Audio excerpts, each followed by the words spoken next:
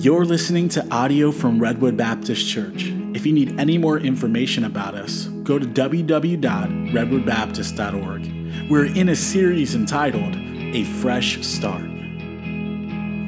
Thank you, Mike. Appreciate that. Take your Bibles, please. Turn to Deuteronomy chapter 5. Deuteronomy chapter number 5. And I trust that you have had a wonderful week. I'm looking forward to sending a ton of gift boxes around the world. And one thing that we didn't put in the bulletin there, but we're going to have the children next week. I'm going to go this week and spend the money that they raised on some boxes and some toys, some toothpaste. No, that was funny how he did that. No toothpaste, right? And things like that. And then let the kids do some of the packing.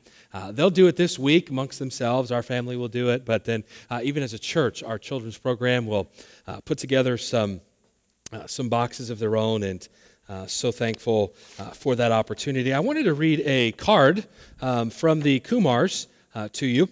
It says, "Dear Redwood Baptist Church," it says, "we feel so overwhelmed by your kindness that you extended to us.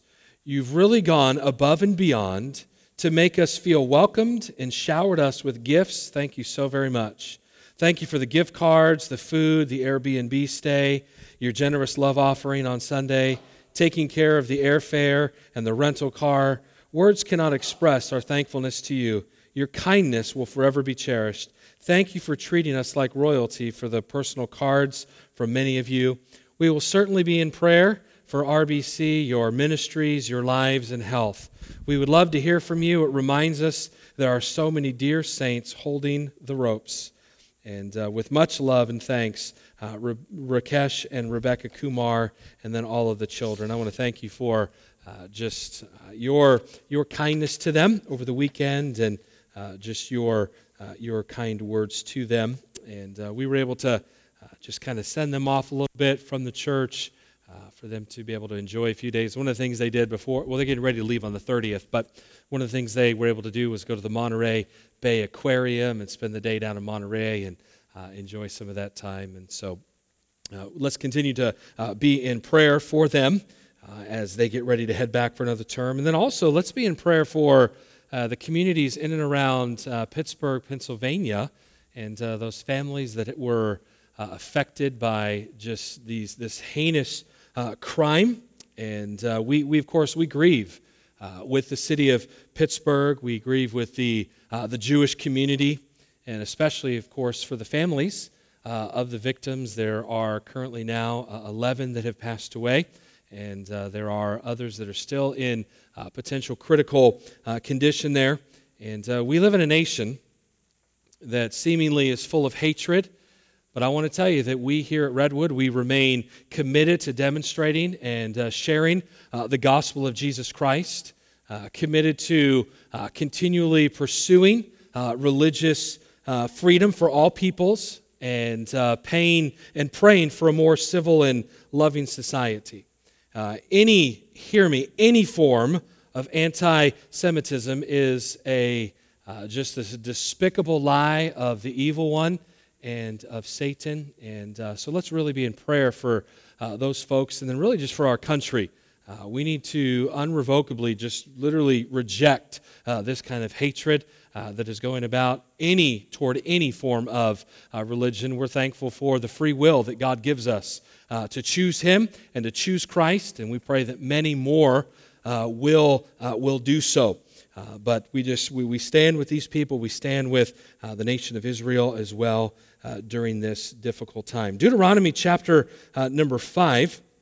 And my prayer is that this series has been a blessing to you so far as we continue in a series entitled A Fresh Start. A Fresh Start.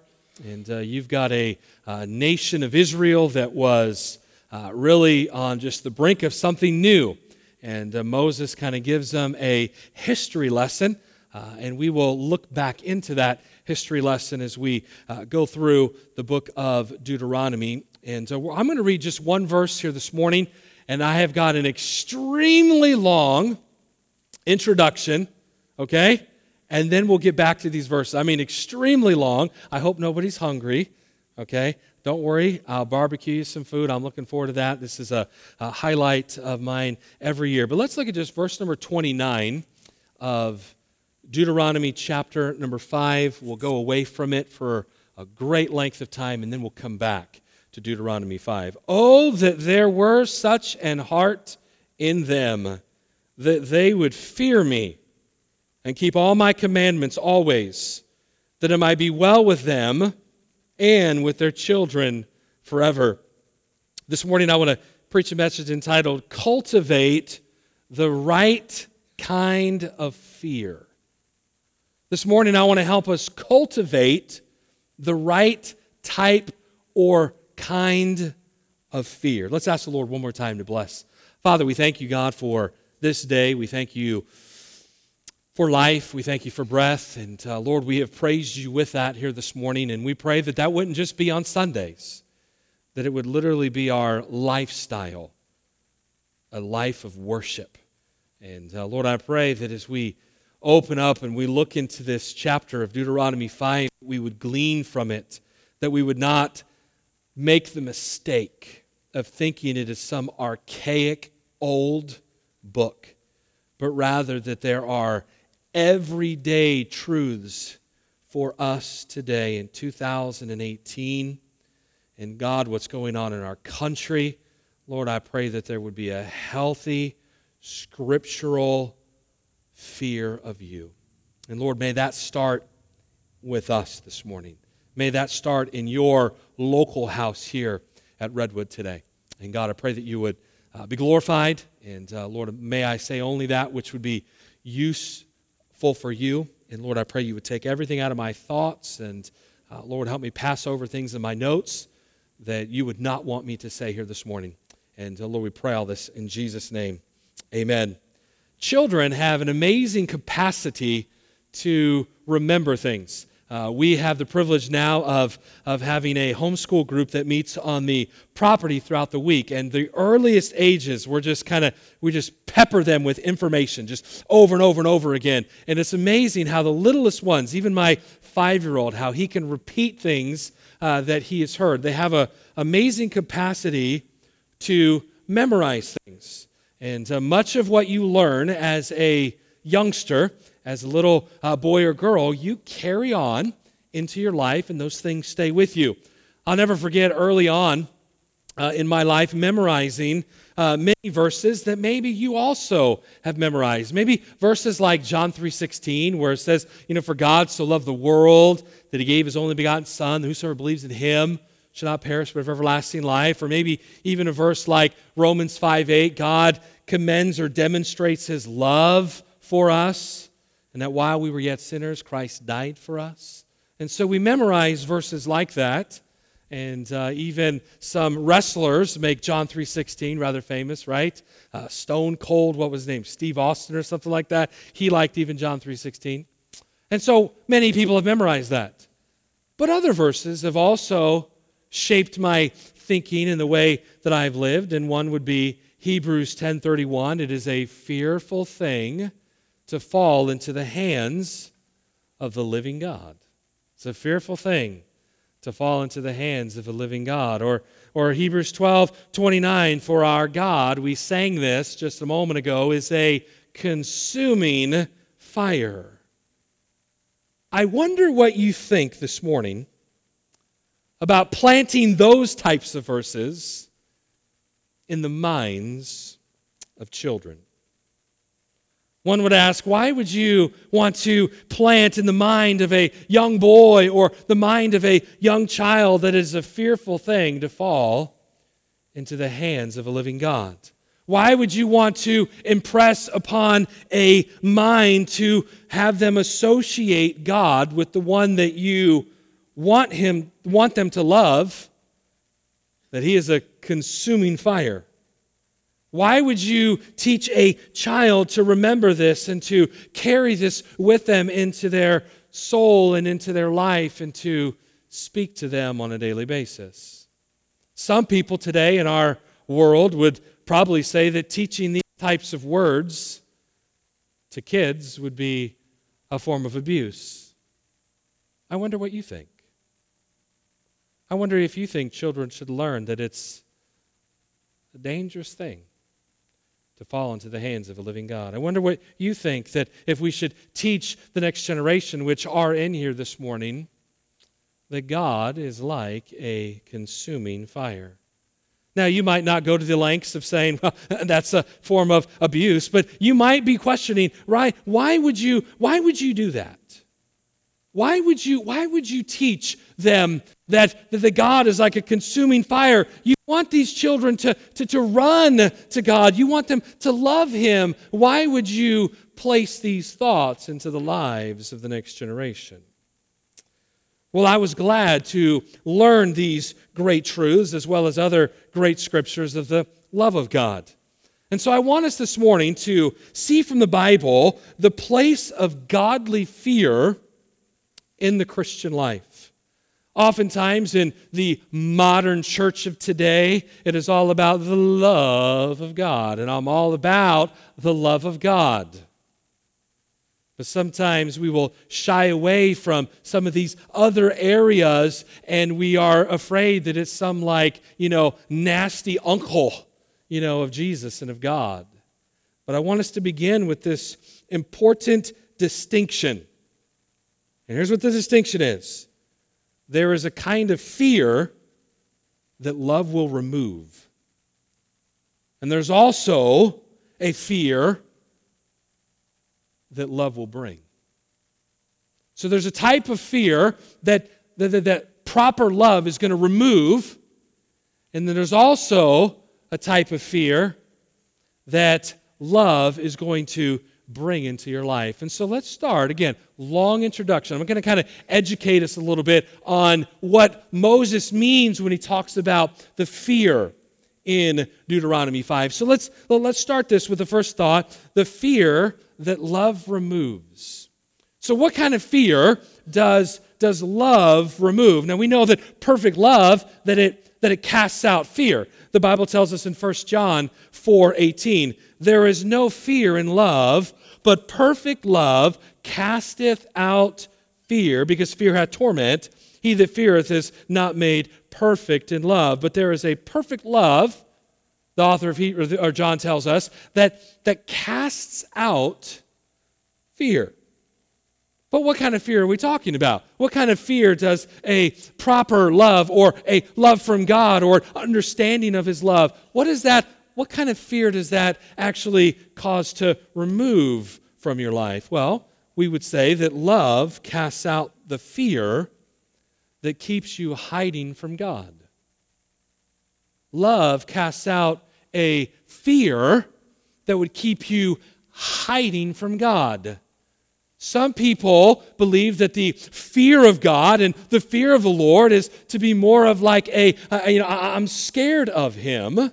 And you would definitely see some of that early on in the Bible, Genesis chapter 3, verse 10. And he said, I heard thy voice. This God says, where are you? Where are you, Adam? And he says, I heard thy voice in the garden, and I was afraid because I was naked. And what does he say? And I hid myself. He's answering the question of Jesus or God's in the garden there. And he says, where art thou, Adam? Okay, and so when Adam sinned, he hid from God. Now, there's something to be said about that. The fear that kept Adam from God was better than not fearing God at all. Far better that he hides from God than he just walks about in the garden and just in pride of knowing that he had sinned, knowing that he had disobeyed. And it's like, God, I'm not afraid of you. Well, better to hide than to just walk as if there was no problem with his sin. It is better to have a sense of fear that keeps you from God than to have no fear of God at all, because the Bible says it is only the lost, that have no fear of God. Those that do not know Christ as their Savior, the lost and dying world, they have no fear of God. The man that would come into a synagogue like they did and just open fire and kill people. I don't know necessarily his testimony, but listen, there's no fear of God in that. But when God comes into the garden, His love overcomes His fear. He reaches out to Adam and he reaches out to Eve and he embraces them with his promise and his love. Early on in Genesis chapter 3, God literally puts a picture of the gospel, slays the lamb of an animal, and coats them with those skins. Without the shedding of blood, the Bible says there is no remission of sins.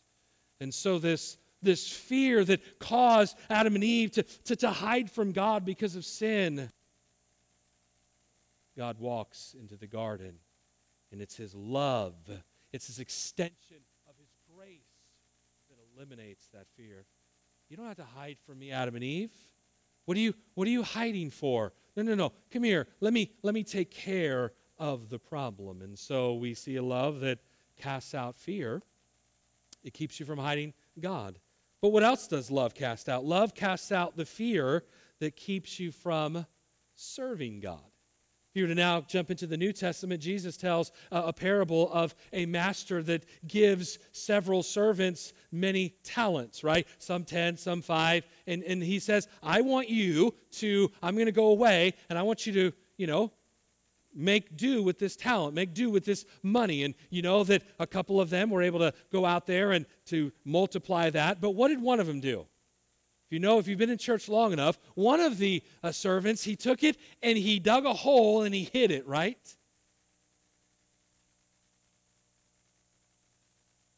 Let me ask you a question. Is it better to bury your money and save it than to go out like the prodigal son and waste it on riotous living? Well, yes. At least he had something to give back.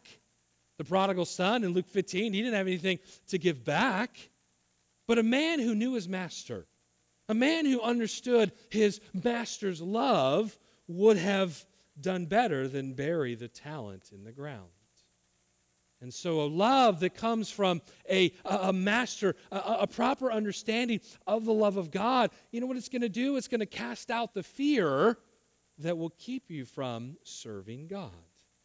There's a fear that love removes. Perfect love casts out fear. We usually think of fear and love as alternatives. Where there is fear, then there is no love. Or where there is love, there is no fear. But love and fear, and the right kind of fear, they go hand in hand. They go beautifully, like some inseparable companion. I want you to think of cholesterol here for a minute. Okay? Most times we think of cholesterol as bad, but there's actually good cholesterol and there's bad cholesterol. You want to shy away from the bad kind of cholesterol, and you actually want to, get some of the good cholesterol. Now, we've got people in here that are nurses. They can give you better education on that, okay? All right, you like that education? But they can educate you far better than I can. But think of kind of fear as kind of like cholesterol, so to speak. We want more of the good kind. Some of us think that there's only one kind of fear, and that it's bad, and that's the problem. Okay, we need to deepen our understanding of the fear that is the fear of the Lord, and the kind that is the fear that is the sign of good health. Okay, and so there's a fear that the proper kind of love is going to remove. The fear of hiding from God. Don't hide from Him. You don't need to if you're in Christ. No reason to hide from Him. Okay? We have a wonderful Savior. We have a wonderful God that when He asks you to serve, you don't have to be afraid of what He's going to ask you to do. Because the proper love, we've got a wonderful Master, and He takes away that fear. But let me say secondly, again, all by way of introduction, the fear that love brings. The fear that love brings, or the love of God will bring about a proper fear in your life. Psalm 130, verse 4. But there is, I want you to follow this verse, there is forgiveness with thee that thou mayest be feared. But there is forgiveness with thee that thou mayest be feared. If the only kind of fear was a bad kind, this verse would say, with you there is forgiveness, therefore you are not to be feared. In other words, since you give forgiveness, well then you know what? We don't really need to fear you. We can just kind of do whatever, and we know that you are going to forgive us. We're going to focus more on the love. Okay? But that is not what he says. He says precisely the opposite. The psalmist says, with you, but there is forgiveness, or with you there is forgiveness, therefore you are feared. This is the kind of fear to which you are introduced to when you are forgiven. Forgiveness is a massive gift of love that brings you in to the right kind of fear. So this is what the Bible means when it says fear of the Lord. So if there is a fear that love removes and a fear that love brings, love and the right kind of fear go hand in hand. They go hand in hand. Oftentimes we think that they're completely separate things, and you want to shy away from the fear side. No, they go hand in hand. They are inseparable friends. John Newton, in the famous hymn Amazing Grace, says, "'Twas grace that taught my heart to fear, and grace my fears relieved." Someone may say, well, isn't the fear of the Lord kind of an Old Testament idea? Isn't the case that people feared God in the Old Testament, and then in the New Testament we kind of graduated from that, and now we've moved more into love? We've moved more into grace. That's the new covenant. That's the New Testament. Can I say that the New Testament is full of fear? And it is a fear that you're to grow into. You don't grow out of it. You don't all of a sudden, you graduate from this and I'm going to grow out of this. No. You and I are actually to grow into it. The words of Mary said in Luke 1 verse 50, "And his mercy is on them that fear him from generation to generation." The words of Jesus to his disciples said in Matthew 10, "And fear not them which kill the body, but are not able to kill the soul, but rather fear him which is able to destroy both soul and body in hell." How about a description of probably the New Testament church at its highest in Acts 9, verse 31? "Then had the churches rest throughout all Judea and Galilee and Samaria, and were edified, and walking in the fear of the Lord and in the comfort of the Holy Ghost were multiplied." I mean, the churches were just exploding. They were multiplying. One of the characteristics is they were walking in the fear of the Lord. How about our mandate as a Christian life? Philippians 2, "Wherefore, my beloved, as ye have always obeyed, not as in my presence only, but now much more in my absence, work out your own salvation with fear and trembling." 1 Peter 2:12, "Honor all men, love the brotherhood, fear God, honor the king." The experience of John, who would have been the disciple that whom Jesus would have loved, the Bible says. He was the one that was, in a sense, often closest to him. The Last Supper, he was the one that would have been, right next to him. Revelation 1, verse 17, "And when I saw him," this is futuristic. John was in the Spirit. "When I saw him, I fell at his feet as dead. And he laid his right hand upon me, saying unto me, Fear not, I am the first and the last." Do you think you would react any differently? If you just saw the resurrected Jesus as a flaming fire, his eyes, that's going to connect with Deuteronomy 5 here in a moment. And John's like, whoa. And Jesus says, you don't need to fear this. You don't need to fear my presence. You don't need to fear to be with me. So this is not a fear that we grow out of. Hear me. It's not a fear that we grow out of.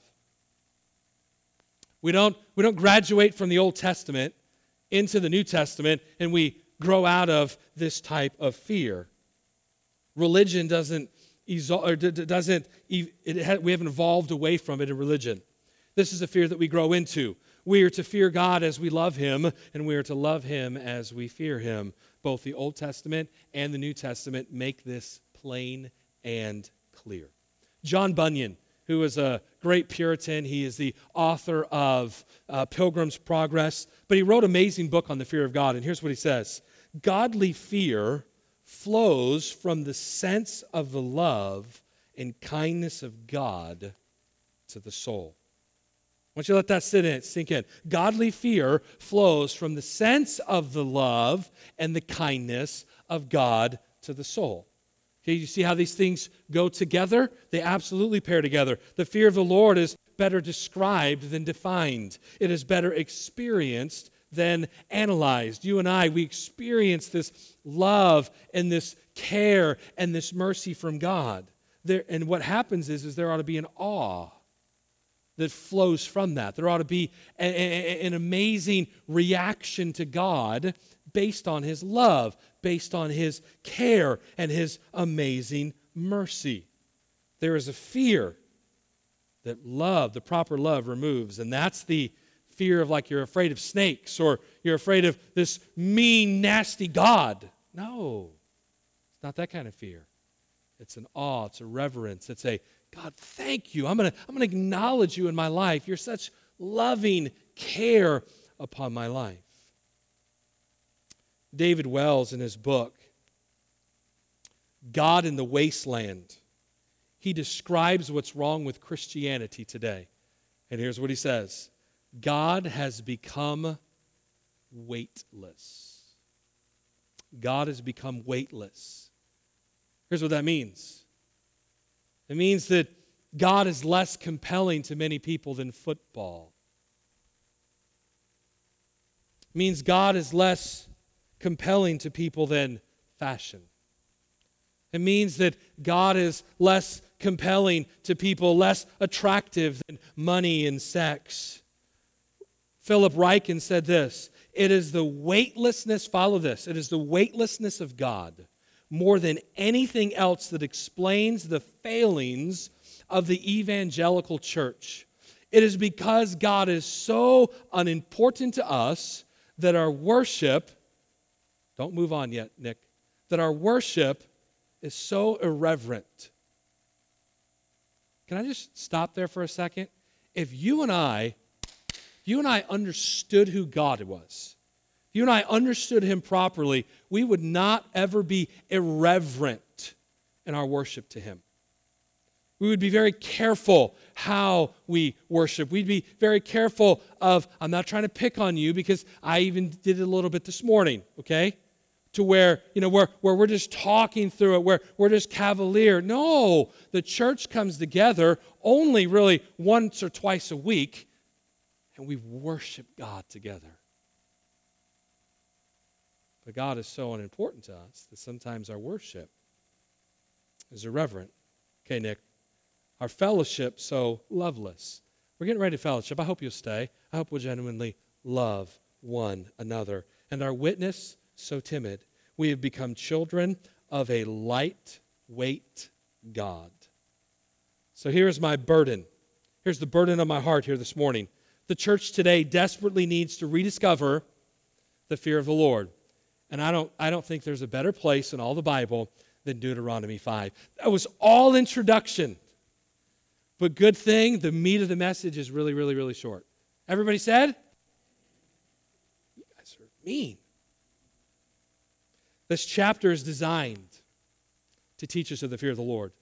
If you were to go back and begin to read it, and I would challenge you to do it this afternoon. We don't have the time this morning. It starts with Moses rehashing the 10 commandments. Remember, these commandments would have been given how many years prior? 40 years prior. Exactly right, Lillian. 40 years. So that means most of the people, we've already gone through the ages. If you weren't here the last couple of weeks, listen to it online. You give the breakdown of who Moses is talking to here. Moses is talking to a bunch of young whippersnappers like myself. Thank you. Appreciate that.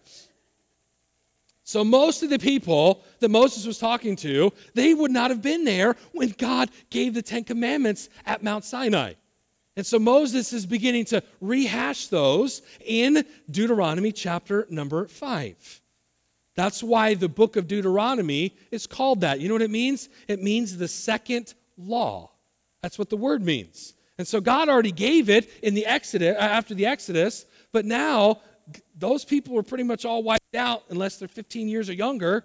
They wandered around in the desert, and now they're standing here, getting ready to have a fresh start. getting ready to go into the promised land, getting ready to cross the Jordan River and see amazing things. And so he says, I want to remind you of some things, and we're going to start with the Ten Commandments. Now, this is important.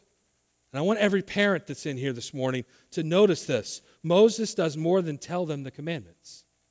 He wants them to learn about and fear the awesome God of heaven. Moses describes the scene. The whole event was terrifying. It was rather apocalyptic. You've got these clouds, and you've got this fire, and you've got these trumpets, and you've got this mighty voice coming from, fire and clouds. I mean, just imagine it. It would have been a terrifying thing. And so he's describing this to these babes in Christ, so to speak. All right? And he wants them to be overwhelmed with this massive ball of fire. And I want you to notice how fire dominates what Moses says. Look at verse 22. It'll be up on the screen. These words, the Ten Commandments, the Lord spake unto all your assembly in the mount of the midst of the fire. Verse 23, for the mountain did burn with fire, and we have heard his voice out of the midst of the fire. For this great fire will consume us. If we hear the voice of the Lord our God any more, then we shall die. Heard the voice of the living God speaking out of the midst of the fire, as we have and lived. I want you to see that the fear of the Lord, that it's not a side issue in the Bible. It's everywhere. It is more than hearing a sermon on the fear of the Lord. It's more than memorizing a couple verses in Hebrews that he's a consuming fire, that it's dangerous, it's fearful to fall into the hands of a living God. It's more than just learning the Ten Commandments. It is actually, here I'm about to say, it is life transforming.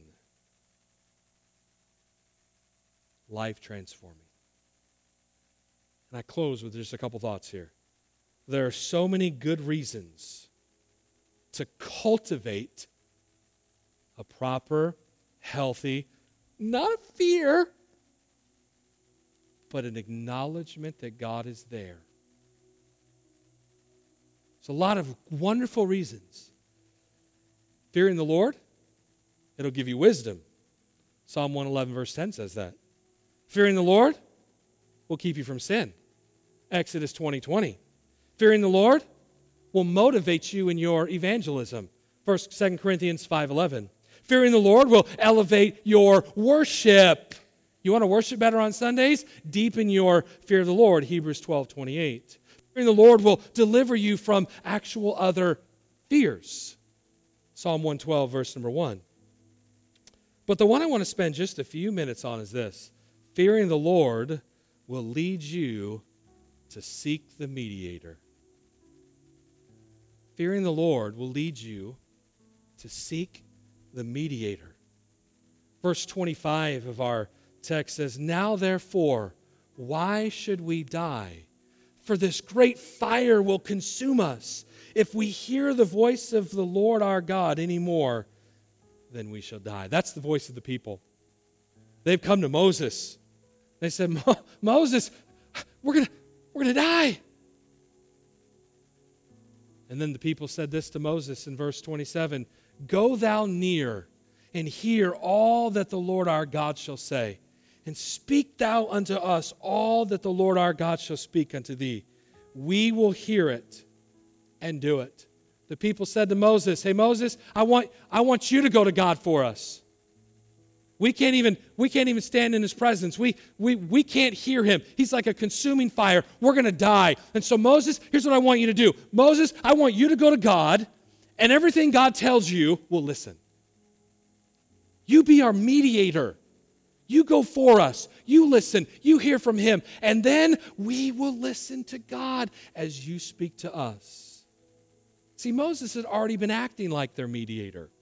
Earlier in the chapter, in verse 5, it says, I stood before the Lord and you at that time to show you the word of the Lord. So Moses had already been doing this. And so now, they're hearing of this fire, and it's like, Moses, can you go be our mediator? Again, this is all history for these people. Moses is describing the scene back in the Exodus. And so Moses continues. to be the mediator. And then Moses tells him in verse 28, "And the Lord heard the voice of your words when ye spake unto me. And the Lord said unto me, I have heard the voice of the words of his people." What were those words? We can't handle this. We're going to die. So Moses, you go. He heard all that, which they have spoken unto thee. They have well said, all they that have spoken. It is a good thing to see the need of a mediator. See, when you see, and here's parents, listen to me, when you see the fire on the mountain, when you see the awesome holiness that we sang about of God, and when you see that it is a fearful thing to fall into the hands of an angry God, when you see that God is like a consuming fire, you and I will begin to ask the question, how in the world am I supposed to be allowed to live in the presence of God? And you'll have to seek a mediator. You're going to need a mediator that is going to be sent for you. And the Bible tells us that there is one mediator between God and man, and that is the man Christ Jesus. He is your mediator this morning. And so when we understand a proper fear of God, you and I, we will run to the mediator. The fear of the Lord drives us to Jesus Christ. And the love of Christ leads us further into the fear of the Lord. See, God has provided a mediator for these individuals that were on the bank of Jordan. He provided a mediator for them. It was Moses. But can I stand before you this morning and say God has provided a better mediator for you than Moses? Moses went up into the presence of God. Jesus came down to us. You see that? Moses would go up to Mount Sinai, and Moses would speak to God, and he was a great mediator, but Jesus is a far greater mediator. God came down from the presence of God to you and to me, and so you and I can live in his presence. We have a better place than Sinai to learn the fear that love brings, and that place is called Calvary. When Jesus went to the cross, the fire of God's judgment on human sin was poured out on him. All of God's anger, all of God's wrath, everything that had been bottling up for generation after generation, all of these children of Israel that would just go astray constantly, all of that sin was bottled up. All of your future sin was bottled up. And that day, some 2,000 years ago, Jesus hung on that cross, and literally Jesus bore all of it. The sin of the world, the wrath of God, so that you and I don't have to fear God like that. Jesus is your mediator. Jesus is the one that goes between you and him. And so when you and I have a proper understanding of God, God still hates sin. But praise God for Jesus. Praise God for his righteousness. When you mess up, and you will, some of you are going to mess up this afternoon. God's going to tell you to let someone else go before you to grab the burger, but you're going to go anyways.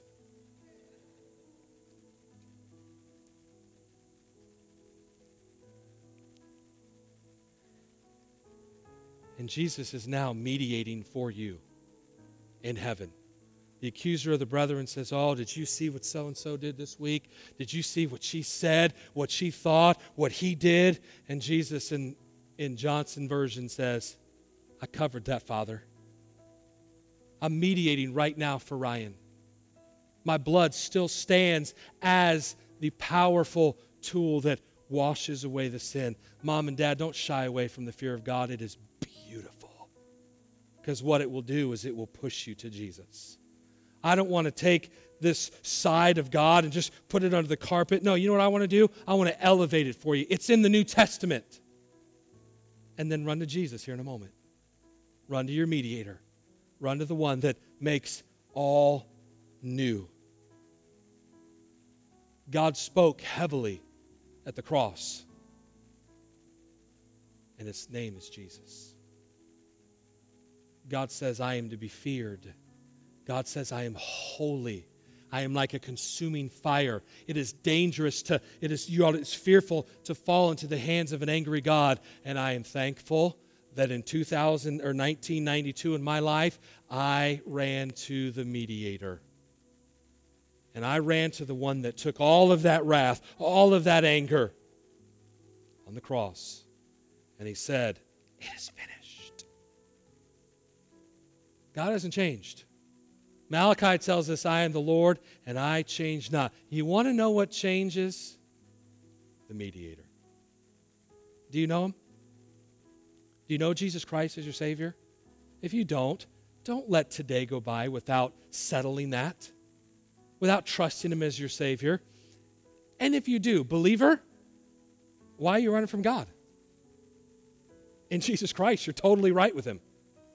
In Jesus Christ, you have a perfect standing with him. In Jesus Christ, you are seated in the heavenlies. You are accepted. You are one of his children. So don't run. This fresh start, you're on the banks of the Jordan River. God's going to call you out to do some radical things and to take some risks. Listen, you got a mediator that'll go between you and God.